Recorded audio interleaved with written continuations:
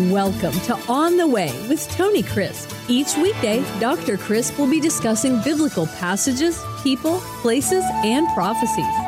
Tune in daily to start your day right and deepen your understanding of how to better walk the way and enjoy the journey. Here's your host, Dr. Tony Crisp.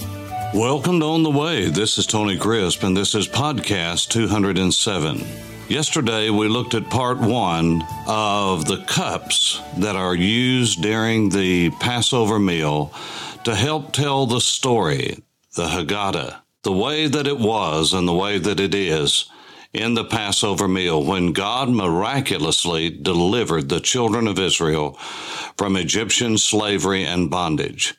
That's what the Passover is all about. It's a memorial meal. It's a night to remember. And when we celebrate the Passover, when the Jewish people celebrate the Passover, when anyone celebrates the Passover, they are doing a memorial meal. And so in order for us to remember properly, there has to be order to the story. And that's where all of the rituals come in that you hear about and many evangelical Christians do not know about. And it is what gives Passover the richness of flavor, especially when it comes to the messianic promises that Jesus lived out and fulfilled during that last Passover meal with his disciples in Jerusalem before the Garden of Gethsemane, before the trial, and of course before his crucifixion, his burial, and his resurrection. And so the cups are very important. Now, yesterday we looked at Exodus chapter 6 and verses 6 and 7, where the cups originated from as the priests, the Levites, the sages, the rabbis had to devise some kind of storytelling device to pass this on down from one generation to the next so it would be consistent throughout the tribes and throughout the people. And so these different storytelling techniques were developed. They were like wet cement that then hardened. And so by the time of Jesus, many of these things, even though every family had its own Seder, every family had its own Haggadah, there were still elements that were common to all. The four cups and the taking of the four cups was a common element in all of the storytelling devices and elements. And so to just review, we have the cup of sanctification, where God says, I am going to separate you from the Egyptians. I'm going to bring you out of bondage and slavery, and I'm going to bring you out with a miraculous hand. Now, remember the reason that God said this and the reason that God did this. In the 6th chapter of the book of Exodus, God recalls that the reason he's doing this is because of the promise that he made to the fathers, to Abraham, to Isaac, and to Jacob.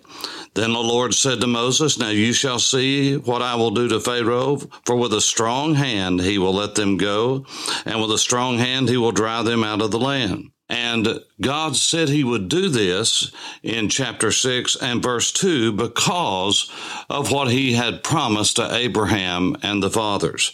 And God spoke to Moses and said to him, I am the Lord. I appeared to Abraham, to Isaac, and to Jacob as God Almighty, but by my name, Lord, that is the Tetragrammaton, Hashem, Adonai, YHVH, I was not known unto them. I will also establish my covenant with them to give them the land of Canaan, the land of their pilgrimage in which they were strangers. And I have also heard the groanings of the children of Israel, whom the Egyptians kept in bondage, and I have remembered my covenant. Now, this is very important because God said what I am doing for the people is not just because of them, but it's because of the promise that I made to Abraham, to Isaac, and to Jacob. Now, what does this show? This shows that God is a God of faithfulness. He is the God of faithfulness. He is always faithful. He is never unfaithful. Anything that God promises, God will do. And he shows that he is able to fulfill. He is capable of fulfilling the promises that he made, even when they are unthinkable, when they are unimaginable. How could it be that slaves would be delivered from a much stronger and mightier master than they could ever imagine. Pharaoh was the king of the most powerful kingdom in all of the earth. And God says, I'm going to bring him down to size where he'll understand he's not God, I am God. His wise men are not gods. His magicians are not gods. There is one true and living God, and it is the God of the Israelites. And so that's exactly what he did. So God said, I want you to remember this and teach this to your children. And so that is done through a cup called the cup of sanctification, where God says what he's going to do in relationship to the children of Israel. I am the Lord. I will bring you out from under the burdens of the Egyptians. Then he said, I will rescue you. And that had to do with the great judgments of the plagues. Then he said, I will redeem you. And that he did. He redeemed them. And then he said, I will take you as my people, and I will be your God, and I will bring you into the land that I promised to your fathers. And we talked about those cups, those 4 cups yesterday. Now, it's interesting that you're not just taking one cup after another, and this is not just a fast meal that you go in and eat with haste. No, the people, as we will learn in the coming sessions, were reclined. Jesus and his disciples were reclined. It was the posture of a free man.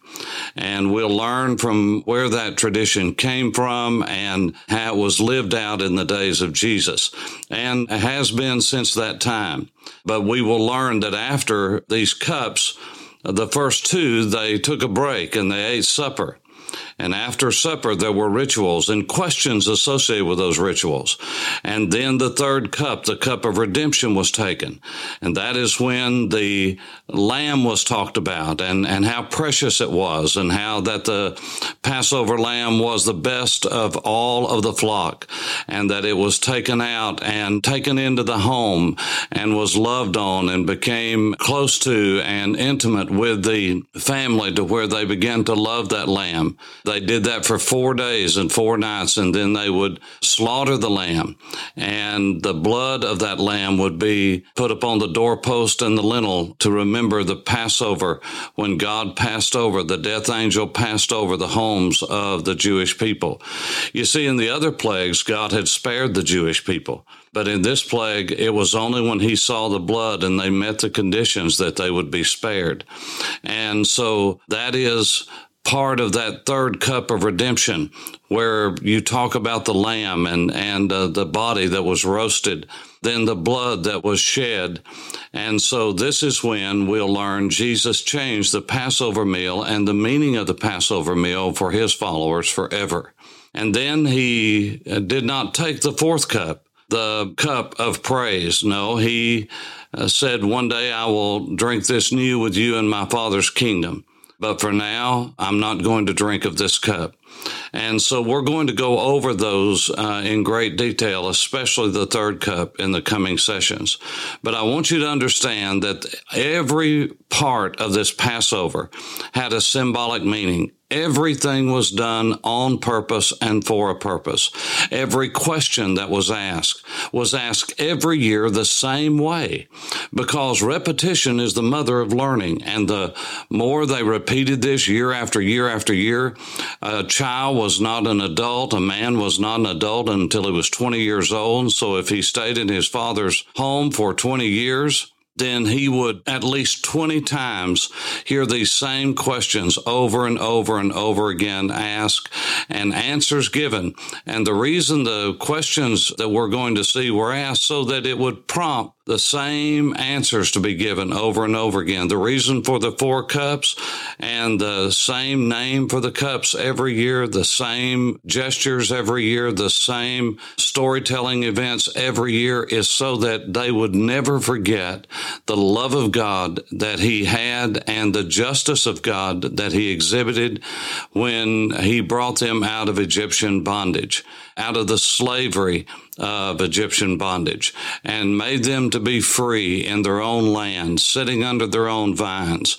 When we began to, in the last week, pull this together and we see how that Jesus of Nazareth truly fulfilled every aspect of the Passover meal, and that the Passover of the death angel in Egypt was only truly symbolic of an even greater miracle that would happen outside of Jerusalem on a place called Golgotha or Calvary, Skull Hill, when the Son of God, God himself, walking and talking, taking on the form of a man, according to what the Scripture says, fulfilling Isaiah 53, fulfilling the prophecies of the Messiah. He came and he died and paid the penalty once and for all for man's sin. It was his blood that was shed so that you and I might live, and the death angel, which would bar us from ever seeing the face of God, would take us away. No, Jesus shed his blood, and because of that, when it comes time to be separated from God, that'll never happen if the blood is applied to the doorpost of our heart, to our innermost being, that we have surrendered to the lordship of Messiah Jesus. And so in the days ahead, as we talk about the Passover meal that Jesus had with his disciples, I want you to get ready for that. All I'm doing is preparing you for the great symbolism of that meal. And in order for that to have the color and significance and understanding of the nuances and shades of meaning, we have to understand what happened with the Jewish people, the Israelites, and their experiences in the Passover that they celebrate every year. And so whether you are a Jew or whether you are a Gentile, either one of you who are a follower of Jesus, then this is going to make sense to you in a way that perhaps it never has. I pray that as we go through this, God will begin to touch your heart, and all of this will begin to make sense to you, real sense to you, and you can see something of the great plan of God down through the ages, that he knew exactly what he was doing. None of this took him by surprise. Nothing ever will. God never says, oops, I didn't see that coming.